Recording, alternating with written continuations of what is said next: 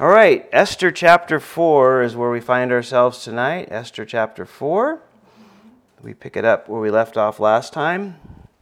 So let's go before the Lord in prayer, and we'll pick it up there in verse 1. Father, now as we come before you, Lord, we ask that you would just move by your Spirit in our hearts and our midst, Lord, and may we learn all that you want to reveal to us tonight through the story of Esther, Lord. We thank you for it, Lord. We ask you to bless this time. And we ask this in Jesus' name. Amen. Amen. Amen. Well, we left off last time with Haman having this dastardly plan to kill all the Jews. And, again, I have some pictures tonight, and there's one up there right now that you can kind of see just gives us a little idea. So they're just kind of little idea pictures maybe to help you set the mood for you. But remember, Mordecai would not show respect to Haman, who was appointed to be the second in command over the whole Persian Empire. So somehow, in some way, the king, declared that he should be shown respect in some way, and Mordecai didn't do it. And the only thing we can really think of is the fact that there was something about it that really went opposed to what he believed probably was in the Ten Commandments, first about, not putting other things before God. So maybe they were reverencing in a way that made him more of an idol than it did, something to be worshipped rather than a person. But again, it doesn't tell us, but we talked about that last time, and if you want to hear a little bit more about that civil disobedience, then you can look at that. But he wouldn't do it for a reason. And again, it wasn't a big deal because Haman didn't really even notice until somebody said something to him and said, hey, Mordecai's not bowing. And that's when he noticed. So obviously it wasn't some big thing in your face. But Haman just began to just really eat away at him, burning with anger and wanted retaliation. And man, he was... Even though he was number two in the whole empire, had it all, as we'll see, just had it all, still not happy with having it all. And he just can't sleep. And it was just bothering him, kind of like the Princess and the Pea fairy tale, the little pea just drove him nuts, Mordecai. And it wasn't enough for him just to kill Mordecai. He wanted to go after all the Jews, which again makes it seem like what Mordecai was doing had more to do with his Jewish faith than anything else. And so he wanted to do that. And he convinced the king, amazingly enough, and it seems very easily, to put to death, and I don't know, some people put it at 15 million people of Jews in the total empire. I think that's kind of high, but it's the only number I've heard. So whatever that number is, however many million Jews there were in the whole Persian Empire, because remember, pretty much all the Jews lived someplace in the Persian Empire. Now we know Joshua and Zerubbabel are already back in Jerusalem and in Judah, and they're rebuilding the temple, and all that is going on. So there's a number of Jews at least back in the land as well. And he writes this decree, to allow them to be put to death. And of course, he appeals to everybody's greed by saying, and whoever you kill, you can keep all their stuff. Now remember, this is, men, women, children, babies, old people, everybody was supposed to be put to death, wiping out a whole group of people, a whole race of people, we would say today. And again, the end of chapter 3 tells us that Haman and the king just sat down to drink, but everybody else was just overwhelmed by the decree. Now remember, it went out in every language, so every leader, and then it was decreed to all the people in every area in their language. So everybody knew about this.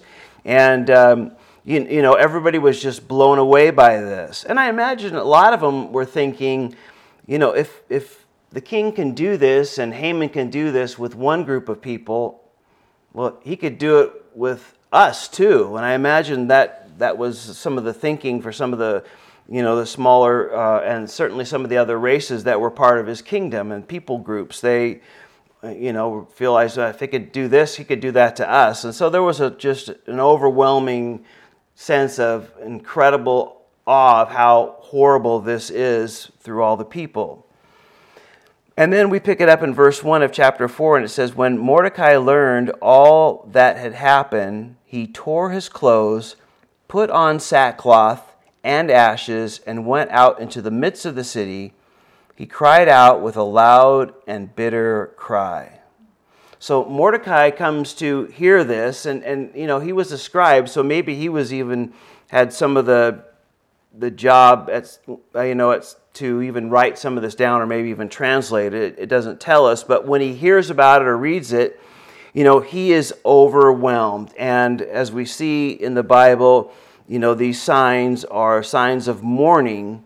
The tearing his clothes, putting on sackcloth. I just think of a sack of potatoes. That kind of burlap bag would just be an itchy feeling. Some scholars think was translated was like a camel skin worn inside out or something that's just really miserable to wear. And of course he's crying and putting ashes on their heads. Again, it's a great sign of mourning, and he's crying out bitterly as he's kind of like dumbfoundedly wandering through the streets of Susa, the capital there. At this point, he's not afraid to let him know that he was a Jew. He had told Esther, "Don't let anybody know that you're Jewish." It seems like he had kept it a secret, but at this point, it seems like that doesn't matter. He's letting everybody know that he's going to be personally affected by this, and he's not afraid to let everybody know that he was a Jew. And so we can see the mourning that this decree caused to happen. We talked about last time that this would happen in the first month of the year, so just think of our January, and it was written that this would take place in December. So you have 12 months before this would actually take place, as we talked about last time. And so we read that that's going on. He is crying and wearing these sackcloth and everything, has ashes on.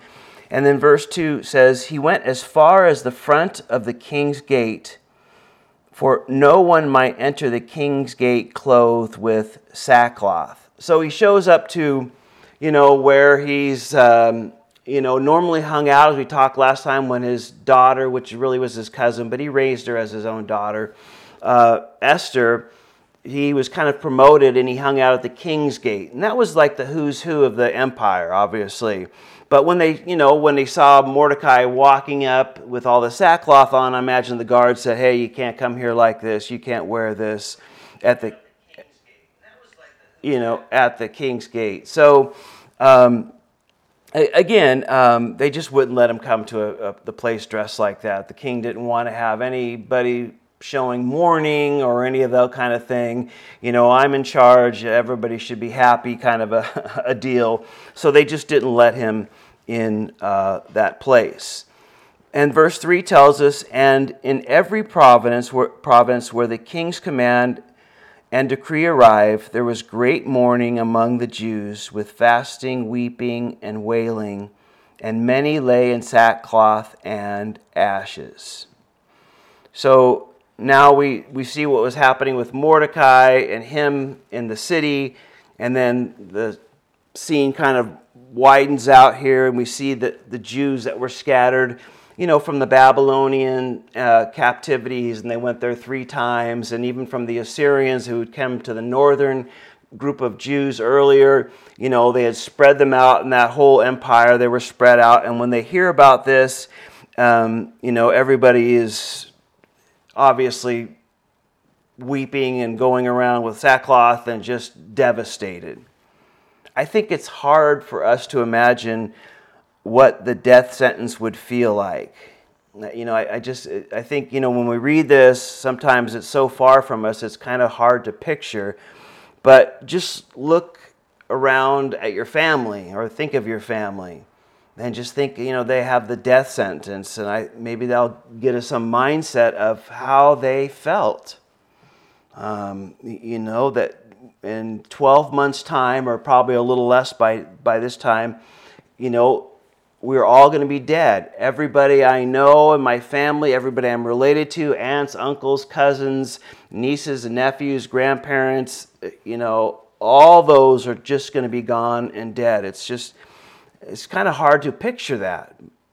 But when we think in those terms a little bit, maybe we get some idea, of this great mourning. But again, notice one thing we don't see here at all is we don't see any prayer. We don't see anybody seeking the Father. We don't hear about anybody going to the temple and seeking God as he said to do.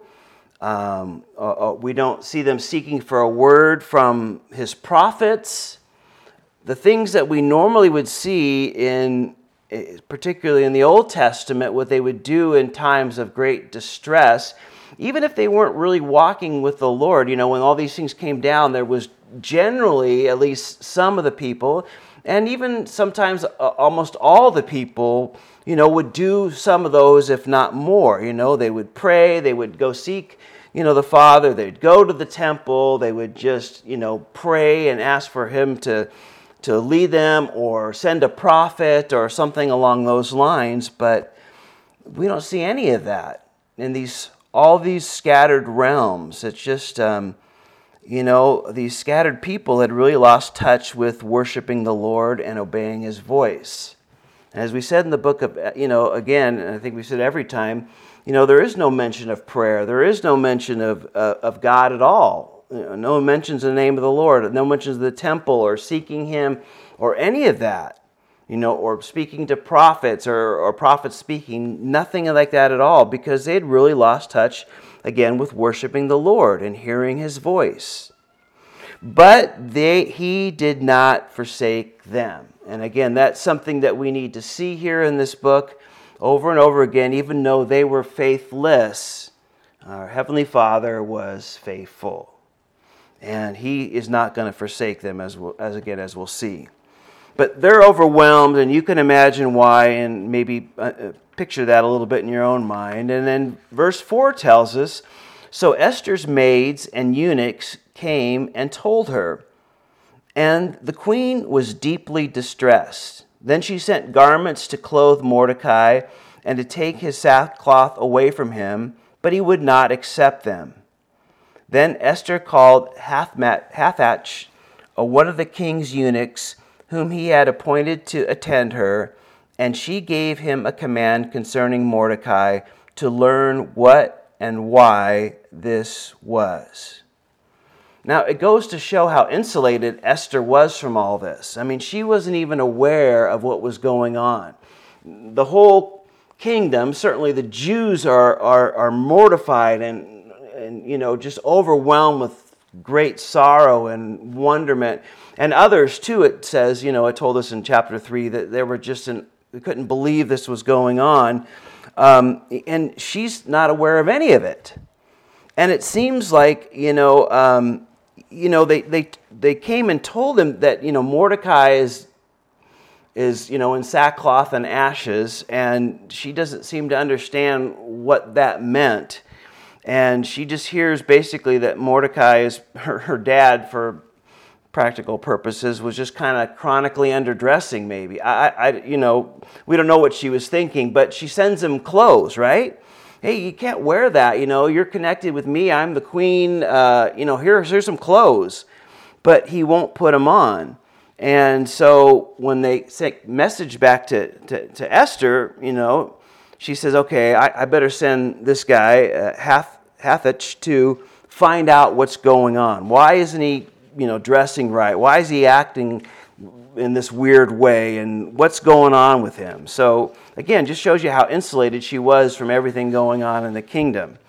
So she sends this man to find out what's going on. And it says, verse 6, so Hathach went out to Mordecai in the city square that was in front of the king's gate. Verse 7 says, and Mordecai told him all that had happened to him, and the sum of money that Haman had promised to pay into the king's treasury to destroy the Jews. He also gave him a copy of the written decree for their destruction, which was given at Shushan, that he might show it to Esther and explain it to her, and that he might command her to go into the king to make supplication to him and to plead before him for her people. So Hathach returned and told Esther the words of Mordecai. So she sends this guy down here, and as a picture maybe gives you some idea. She gets the 411 from Mordecai, what's going on here, and then he kind of tells him what happened.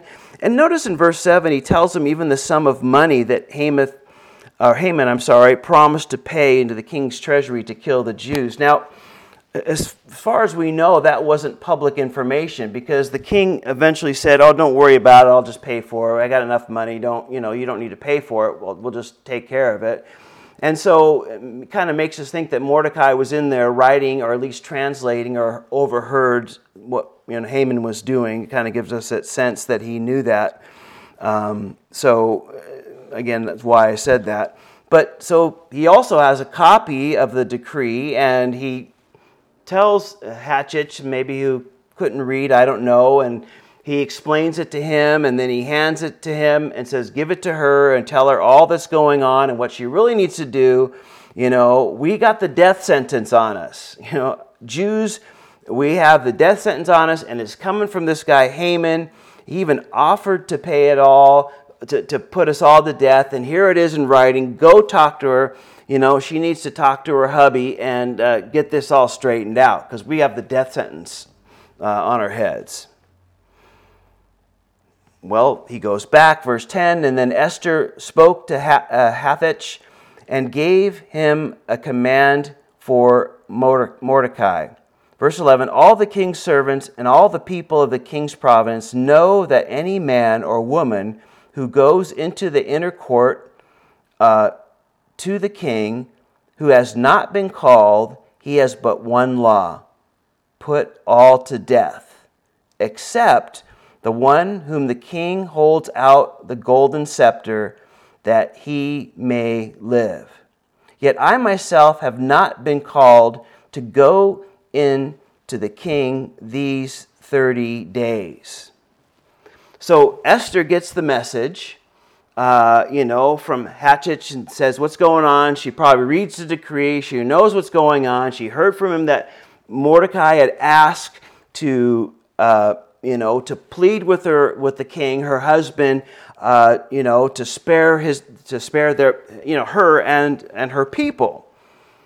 And so she answers back, okay, that's all well and good, but you don't know what you're really asking me, Mordecai. You don't really know what you're asking. You just don't go up and show up to the king uninvited, or you'll lose your head. Nobody shows up uninvited. Now, I imagine this was mostly probably to keep down assassins and to weed out any potential assassins that might come in. If you had people in and out, going in and out, somebody could easily try to make an attempt on the king's life. So if you weren't on the roster of the schedule of being there that day, or if you weren't coming there as a result of being summoned, then you showed up in there, that was it. They would probably just put you to death. Now, they did have an exception. He could take his staff, his stick, his scepter made out of gold, then he could, touch you with it, or, point at you and touch you with you, and then, the guards would back down. I imagine they had, all their swords at the person's throat, as soon as they stepped in the room where his throne room was. And so she said, I don't know if you're aware of that, Mordecai, but that's the law that, everybody knows. It's pretty clear that if you show up there unannounced, uninvited, it's the death sentence. And not only, now there's an exception, and okay, let's say, that exception could possibly happen, but I want you to know this fact. I haven't seen the king for a month. I haven't seen him for a whole month, and I don't know when I'm going to see him again. He hasn't called me. I haven't seen him. It's been a whole month. So I don't even know where I stand with the guy.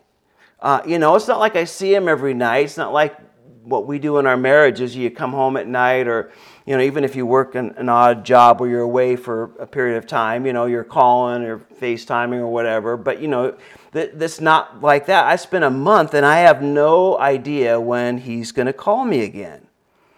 And am I still important to him? I don't know. Did he find somebody else that he liked better? Could be. I mean, after all, he's got hundreds of women in his harem, and so maybe, I'm on the outs with him. Maybe he found somebody he likes better. I have no idea. But not seeing him for a month isn't a good sign. And basically what she's saying is, you have no idea what you're asking me. It's probably almost a certain, it's a death sentence. At least in her mind, it's a death sentence, to go in there. She's, that's probably it. If he likes somebody else, he got rid of Vashti, he could get rid of me. I mean, that could be all over. And in her mind, she was pretty much, giving up her life if she showed up. And she wanted Mordecai to know that. And so the words are given to Mordecai. And verse 12 tells us this. So they told Mordecai Esther's words, and Mordecai told them to answer Esther. And I think these are probably some of the greatest words in the whole book here. Do not think that in your heart that you will escape in the king's palace any more than all the other Jews. For if you remain completely silent at this time, relief and deliverance will arise from the Jews from another place, but you and your father's house will perish. Yet who knows whether you have come to the kingdom for such a time as this? And again, up on the screen, that verse to me is one of the greatest, and probably maybe the most spiritual, closest thing we'll see to a statement of faith in the book of Esther, I really think here. That's, verse 14, really shows that Mordecai did have some faith. And, he basically tells her, you think if you go in there, it's going to be off with your head, but don't forget, you're already under a death sentence. Don't think just because you're in the palace and you're the queen that you're going to be exempt from this. So, yes, you think you're risking your life going in there, and let's say that's true, but the bottom line is your life is already, at risk because of what the declaration is going to happen. You're to be put to death at the end of the year as well, in the 12th month. So don't think you're in a safe place in the palace. They're going to come for you too. And, I like that great statement of faith here, that Mordecai does believe in, obviously, some of the promises of God to spare the Jews. He is to keep the Jews as a people because of his promises and of his plans. Remember, he had told Abraham way back when in Genesis 12, I'll bless those that bless you and curse those who curse you as a people. And, Mordecai knew of those words. He knew of the promises of God to bring the Messiah in through the Jewish people and to keep them as a people, all his promises that they wouldn't be, wiped out completely. And so, he believes that God is going to step in at some point, even though he doesn't directly say that. He's going to spare us, save us, that much is true. But the question going back to Esther is for Mordecai, are you willing to be used? Are you willing to be used? If not, the Lord's not out of options. It doesn't end with you. His plans and his purposes don't end when we refuse to respond and allow him to use us in whatever circumstance or situation he chooses. There's just no way. We're not the last one and the only hope, and everything dies and falls apart. if something happens to us or if we're not obedient, it's not all on our back. In fact, I like this quote. I'll put it up there. Oops, I got it out of order there. It says, Mordecai reminded Esther that though the fate of God's people rested in God and not in her, her own fate depended on her own faithfulness to God. I like that, The fate of God's people rests on him and not on her, but her fate depended on her own faithfulness to God. And I think that's so important to see and understand, and what Esther certainly needed to understand.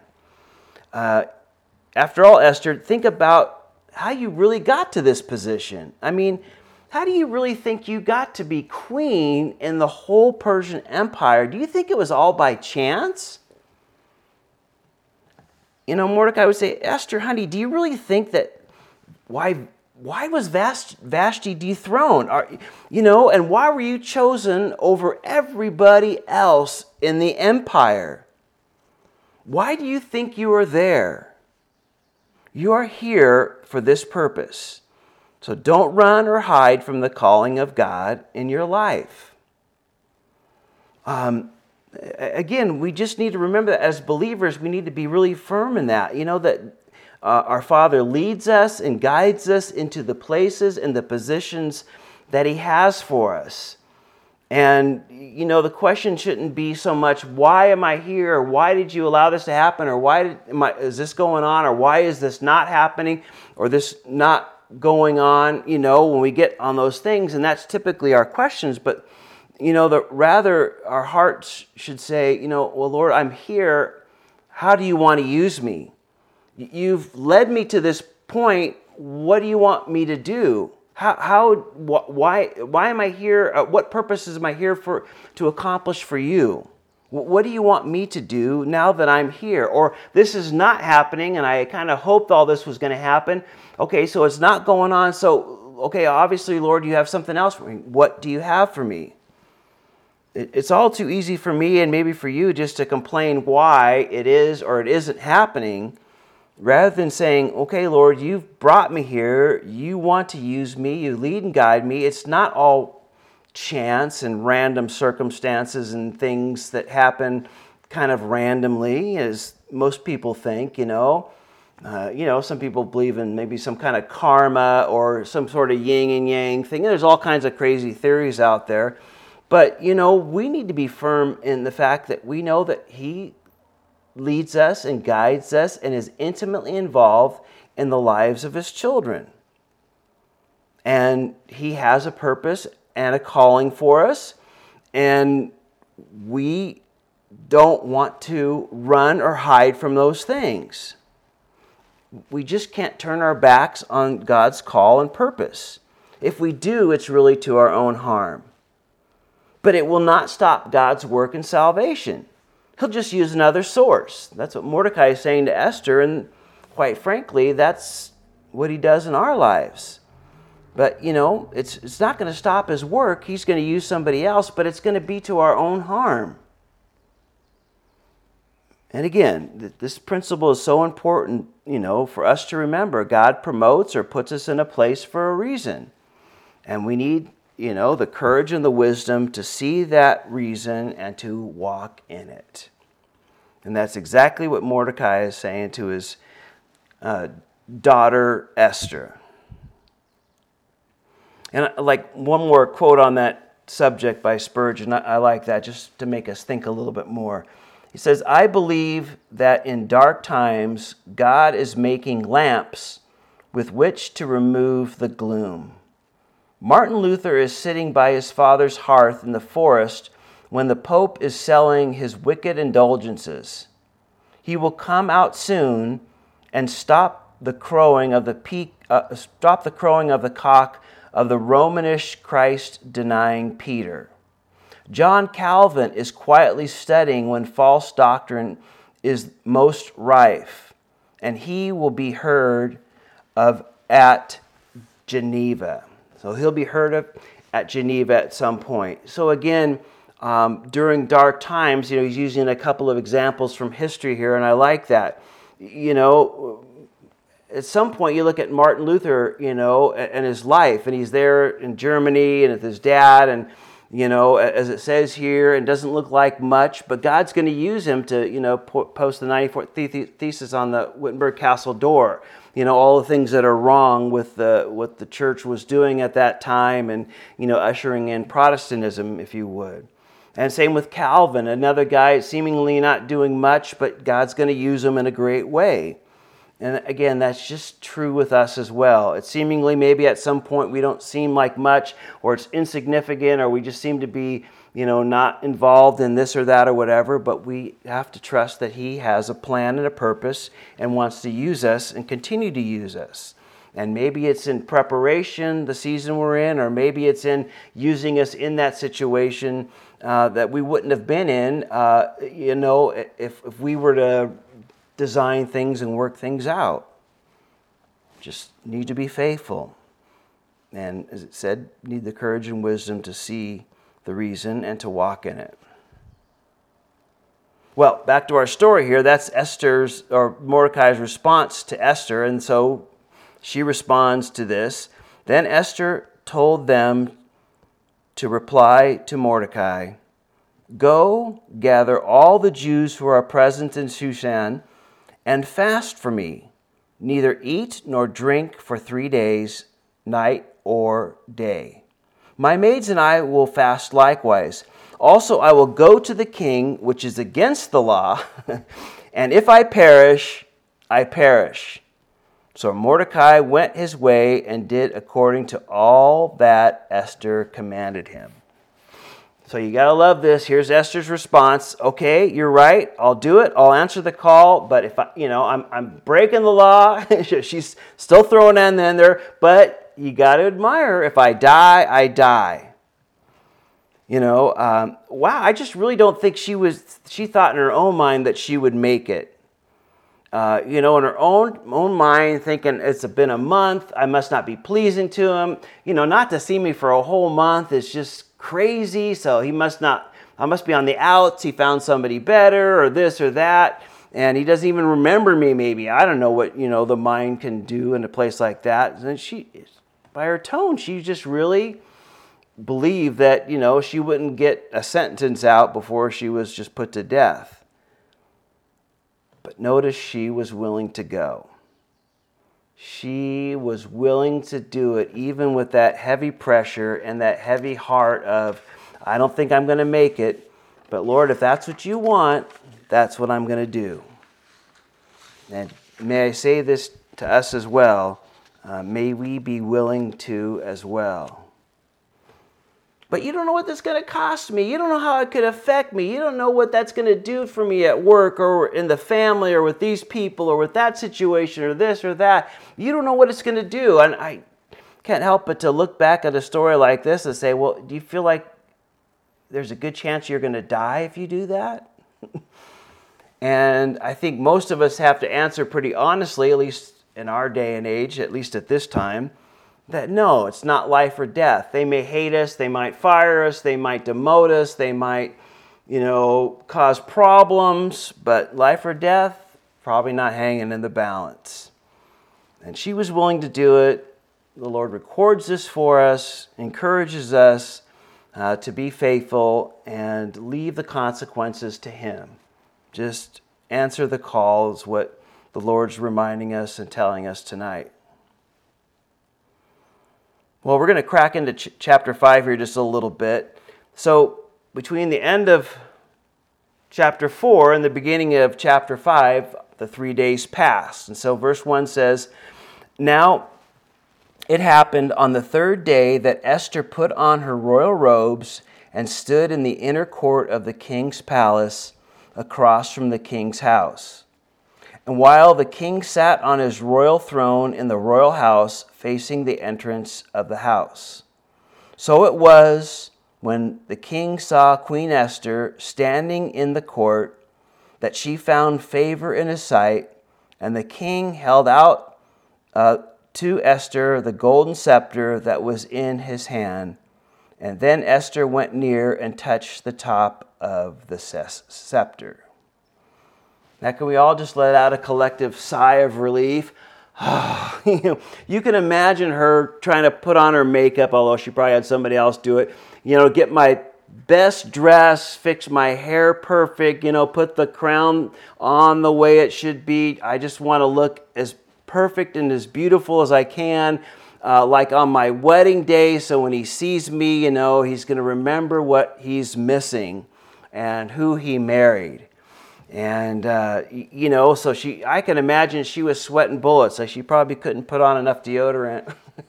Not that they had deodorant in those days, but you know what I'm saying? Enough on there. She was probably just melting with, sweat. But she goes out there and she walks there and he sees her, and Esther is shown favor. It's okay, honey. And I imagine she's like, that's a great start. And she kind of walks up and, allows she touches the scepter to finalize the it's okay to be here kind of thing. And she went up to him and touched it because he had held it out to her. And, okay, great, I'm here. But there's so much more I need to do. This is just only the beginning to stop this plot that wants to put my whole family and everybody that's Jewish to death. Well, let's see how the king responds, verse 3. And the king said to her, "What do you wish, Queen Esther? What is your request? It shall be given to you up to half the kingdom." I love that. She was willing to be used by the Lord at great risk. And look how far open the door was flung. It's just flung wide open. And okay, well, how's he going to respond to my request, and all this, and still got to all go down. I made it this far, and I don't know what's going to happen next. Like, what are you doing here? What do you want? He could have that kind of attitude, like, why you bother me, doesn't have that at all. He's like, oh, Queen Vashti, right? What do you want? I'll give you half of my kingdom. And basically what he's saying, you can have anything you want. You want to see me at the risk of your own life. I know that. What do you want? I love that. He sees that this is so important. She's willing to risk her life to go see him. And he just pretty much says, whatever you want, you're going to get. And I just, again, see the great work of God through all this and for all this.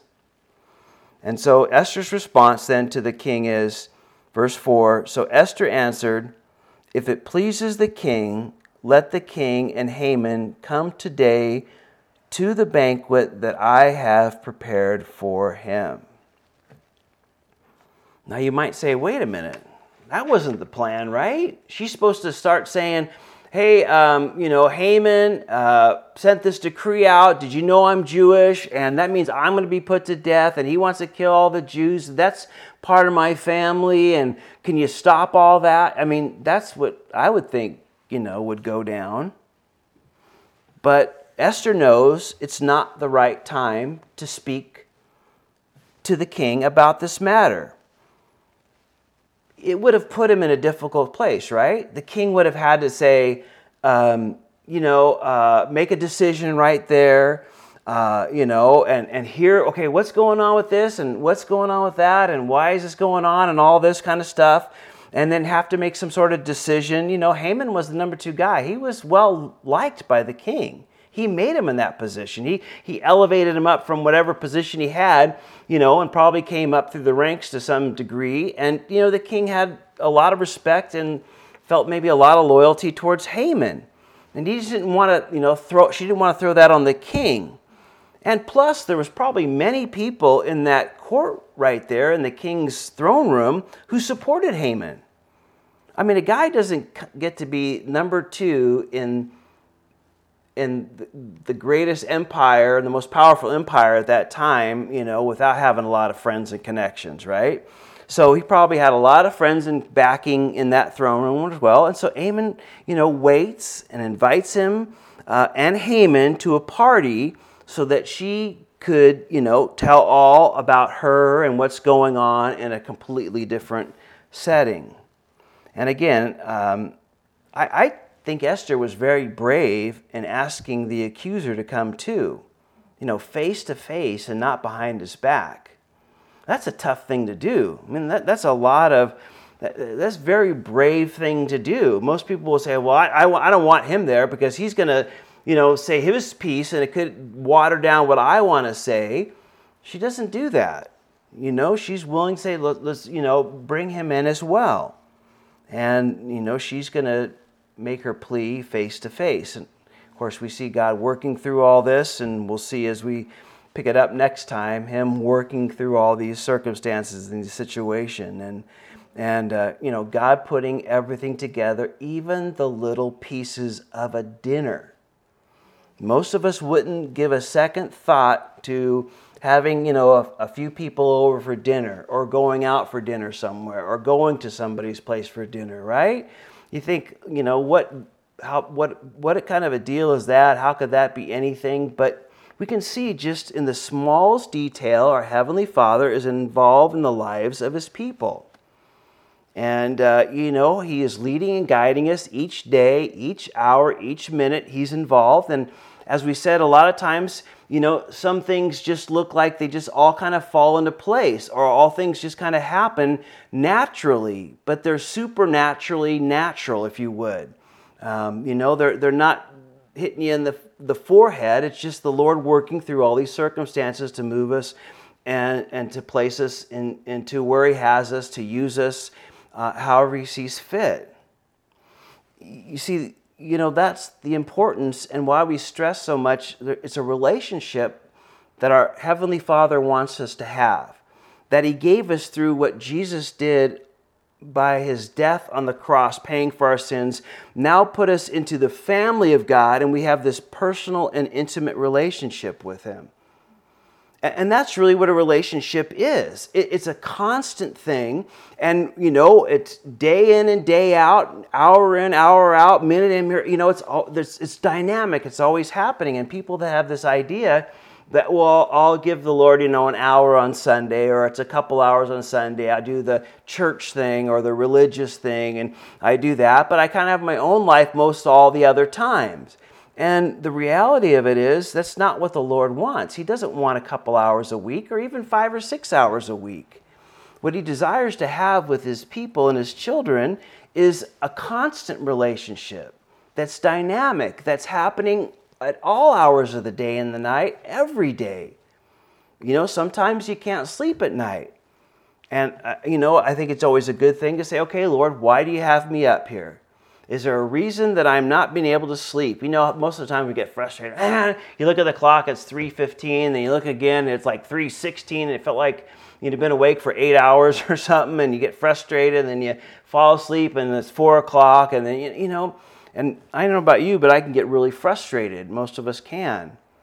But, the Lord has a dynamic relationship. Okay, Lord, I'm up, it's 3:15. Is there something you want to say to me? Is there something I need to pray about? Is there something you want to speak to me that can happen now? Because during the day, maybe I got so much going on in my mind, and it's here, and I'm thinking about this, and I'm answering the phone, and I'm working over here, or I'm doing that. And at 3 a.m, it's pretty quiet. Not much going on, right? And sometimes you can communicate in a way that is easier for us to grasp than it is during the day. But that and so much more of that dynamic relationship that He wants to have with us. Because it is hour by hour. It's one dinner at a time, or a breakfast in the morning, or, meeting up with this person, or, at the grocery store, or whatever it is you might want to use this for, whatever reason, and whatever place we might find ourselves. And we always want to be open to that.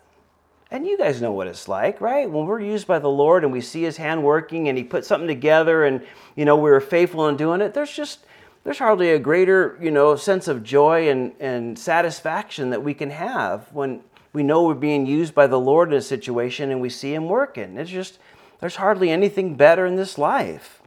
And, it's just such an exciting and rewarding and satisfying and awesome thing to see. And, again, we should always be those that desire more of that and realize that's the way he wants to work, as we see happening here in the story of Esther. Well, let's pray, and we'll pick it up at what happens in the dinner next time. Father, we do thank you again for reminding us through a simple story of Esther these important concepts and principles that you have for us, Lord. May we just be those faithful and willing to answer the call when you see fit, in what circumstances, and we can have that assurance that you've led us and you guide us and you take care of us, and you're always working in and through us. And you know everything that's going on in our lives. You're involved in a very intimate and personal way in each one of our lives as your children, beyond, I think, what we can even comprehend. And we thank you for it, Lord. And we just ask, Lord, you'd help us to have willing and open hearts to be available and being willing to follow your lead and answer your call, Lord. At the end of the day, Lord, it's something that just is rewarding and satisfying and such a blessing, Lord. And we get such a taste of heaven when that happens, Lord. And so may we desire more of that, Lord, and help us to be faithful. For we ask this in Jesus' name. Amen. Amen. May the Lord bless you.